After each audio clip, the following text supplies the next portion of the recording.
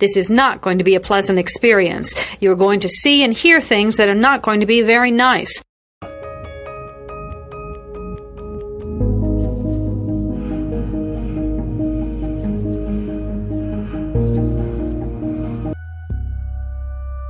Experts divide serial killing into two general types, organized and disorganized.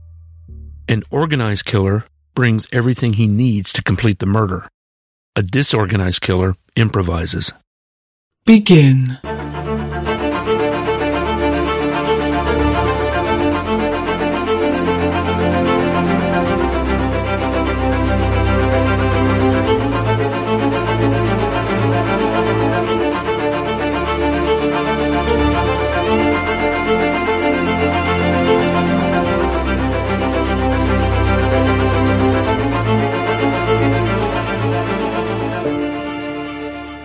Listener discretion is advised. Actually moved on to become a sales manager of a local packaging company. Meredith also held a blue belt in martial arts, and I'm not really familiar with the order of the belts, Beth. I did go look this up because I know you've got karate, you've got jujitsu. If she had a blue belt in karate, then she would be at the 5th out of 9 levels. So she's pretty well versed in martial arts if she were taking karate. Now, in jujitsu, the blue belt is 2nd level, but it teaches you many defensive techniques and takes about 1 to 2 years to obtain. So I think either way, Beth, Meredith was pretty well versed with her martial arts. She certainly was. Well, she was also a huge outdoor enthusiast and loved to take her black lab, Ella, out hiking with her at any given time. So where you saw Meredith, you would see Ella. There's a pretty common picture that if you look Meredith up, you will always see the picture of her dog getting a certificate, I think, in training.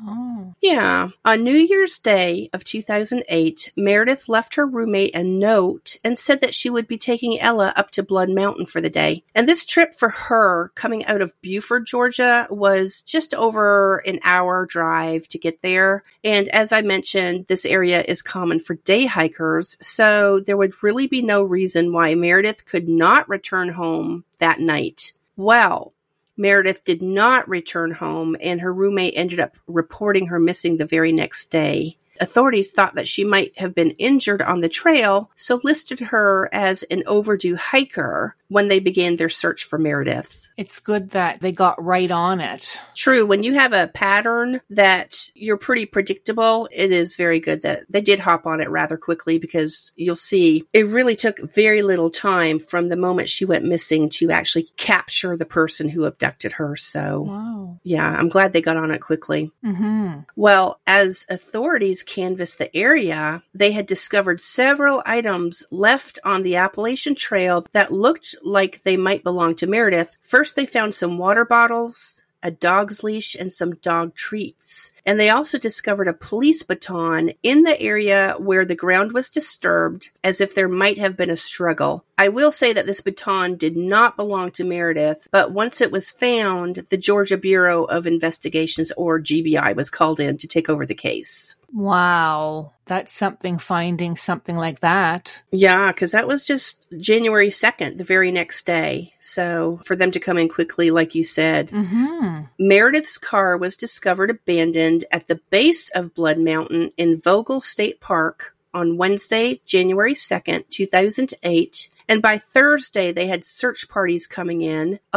This will conclude the episode. Thanks for tuning in. If you like what you hear, please leave a comment and subscribe. Thank you.